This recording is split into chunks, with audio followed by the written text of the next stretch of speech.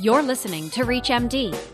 This episode of Living Room, titled Medical Detectives: How to Optimize the Diagnosis of Still's Disease Patients, is sponsored by Novartis U.S. Clinical Development and Medical Affairs. The host and speaker have been compensated for their time. This program is intended for healthcare professionals. Here's your host, Dr. Jason Liebowitz. In 2018, the Big Sick explored the care of a patient with Still's disease. However, most people have still never heard of this disease. What can be done to increase awareness and improve the diagnosis of Still's disease? This is ReachMD, and I'm Dr. Jason Liebowitz. Joining me to discuss how we can optimize the diagnosis of Still's disease is Dr. Mehta. Dr. Mehta is an assistant attending physician at the Hospital for Special Surgery and an assistant professor of medicine at the Cornell Medical College in New York City. She specializes in research and care of patients with different rheumatic conditions, including Still's disease. Dr. Mehta, thanks for being here today. Thank you, Dr. Liebowitz, for this kind introduction and having me here talking about Still's disease. This is a particularly interesting topic for me, and I see a lot of patients with Still's disease. So looking forward to talk to you more about it. Me as well. To start us off, Dr. Mehta, what are some of the key clinical features of Still's disease? The most common clinical features include quotidian spiking fevers, sore throat, arthritis, an evanescent rash, which is often called a salmon rash, which is on the chest and the back of these patients, elevated liver enzymes, lymphadenopathy, hepatosplenomegaly, and sometimes serositis. Of course, rheumatologists may not see all the features in these patients. For example, the salmon or the evanescent rash is rare and in diverse groups may not be looking the same as the typical textbook pictures. Spiking fevers may not occur at the same time in the day. So often patients complain of fevers which are happening over many weeks, but whenever they come in the morning to see a rheumatologist or a physician, the fevers are never there because these fevers are usually evening fevers. So again, it's important to recognize that this can happen outside the patient visit. Sometimes the first manifestation that these patients can present can be macrophage activation syndrome, which is a complication for Still's disease. Again, often it can be life-threatening, so important to recognize it early on. There are 3 different clinical patterns which are more or less identified. Again, this is somewhat theoretical because I've seen patients going from one clinical pattern to the other. Nevertheless, the 3 patterns include the monocyclic pattern, which is characterized by a single systemic episode, and then the patients don't have it again. A polycyclic pattern, which is characterized by multiple flares lasting for sometimes a year or longer and alternating with remissions, which can last for many years too. And the much more severe is the chronic pattern, which is recognized by persistent disease activity, has persistent polyarthritis, and doesn't go into remission that easy and is most difficult to treat. Thank you so much for that discussion. Can you tell us about some of the diagnostic criteria that are used for patients with Still's disease?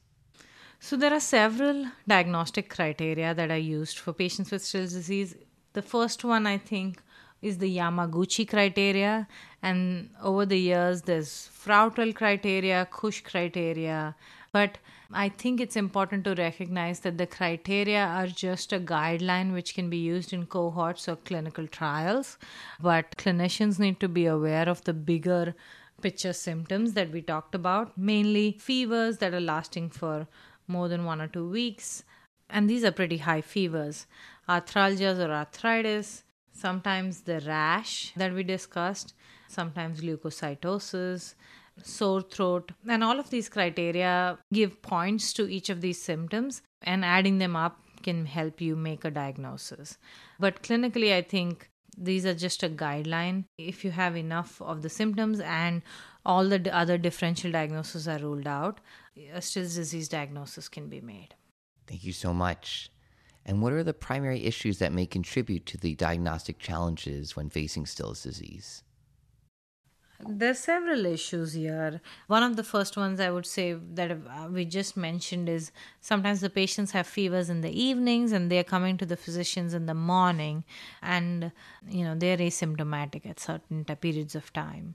The other thing is that different patients can present with different features. The systemic nature of the disease and the wide diversity of potential symptoms make it difficult for recognition and even referrals. So sometimes these patients are not referred to rheumatologists for months or even years because nobody's thought of it or thought of referring them to a rheumatologist. Again, there is a wide differential diagnosis when it comes to diagnosis patients with Still's disease. It could be infections, malignancies, and other rheumatic diseases. And again, even in a patient who's already diagnosed with Still's disease, when they start having flares, sometimes we don't know if it's either because of an infection which is causing fever or a flare causing fever, because some of the medications we give these patients also tend to immunosuppress and make them much more prone to infections. So these are like diagnostic challenges sometimes for these patients. And again, sometimes when the patients are in remission, you don't even have autoantibodies or something to rely on to diagnose these patients. I think sometimes the other problem is that the patients just have one major manifestation, for example, a rash, and they keep going to a dermatologist and may not even have mentioned about other symptoms that they're getting, such as arthritis. So again, I think other subspecialty physicians around rheumatologists also need to be aware and appropriately refer these patients. Also, a lot of rheumatologists are not very familiar with it because we don't see this as often. It's a rare disease, and having it at the back of the mind is important to be able to even recognize and treat these patients. Often some of these patients are referred to tertiary care centers because rheumatologists in tertiary care centers sometimes are more familiar with it and more comfortable treating this. Thank you. Those are very helpful insights. And Dr. Mehta, which biomarkers currently exist to aid in the diagnosis of Still's disease, and which biomarkers are under research with respect to this condition? I think clinically the biomarkers that we send out most commonly are serum ferritin, C-reactive protein, and ESR. Some of the other routine biomarkers include glycosylated ferritin, which is not available widely, but still in some cases we can. The other one is serum amyloid A and calprotectin. I think between these and the clinical features, it is easy to recognize Still's disease if you're looking for it in a particular patient. Some of the other potential biomarkers for research which are used either in some clinical trials or cohort settings, serum cytokine levels, which is IL-1, IL-6 and IL-18. These can also be sent out as a part of a cytokine panel, which is available in a lot of labs. However, chemokines such as CXC chemokine ligands 10 and 13 are much more research lab based and cannot be sent out.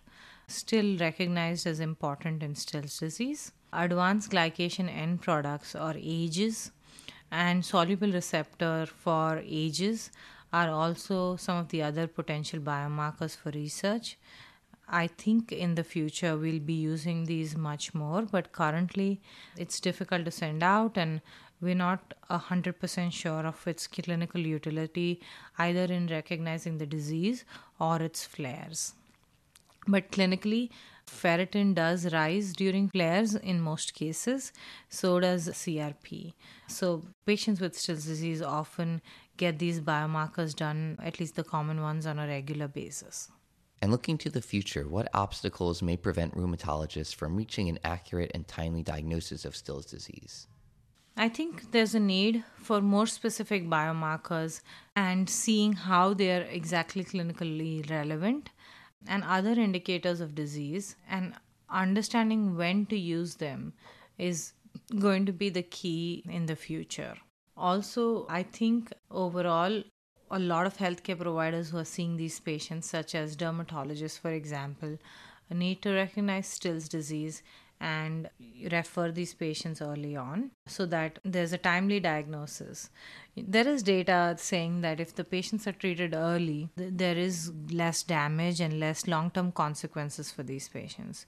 So in order to do that, we need to also have our referring providers know enough about Still's disease. Also, better integration of the medical record systems to identify patterns that may not be apparent to individual clinicians will be helpful, especially between different subspecialties. Wonderful. And with those forward-looking thoughts in mind, I want to thank my guests for helping us better understand the diagnosis of Still's disease. Dr. Mehta, it was a great pleasure speaking with you today. Thank you so much for inviting me. And I think it's important to take the key takeaways here is that Still's disease is a rare disease but can be recognized clinically with fevers, lymphadenopathy, arthralgias, arthritis, sometimes serositis. And it is important to refer these patients early. Rashes may not be easily seen in all patients, and so relying on the typical evanescent salmon rash may not be the only thing. Looking at all of the clinical features together are important. Also, looking for complications such as macrophage activation syndrome will improve mortality and morbidity in these patients. This industry podcast was sponsored by Novartis U.S. Clinical Development and Medical Affairs. If you missed any part of this discussion or to find others in this series, visit reachmd.com/living room. This is ReachMD. Be part of the knowledge.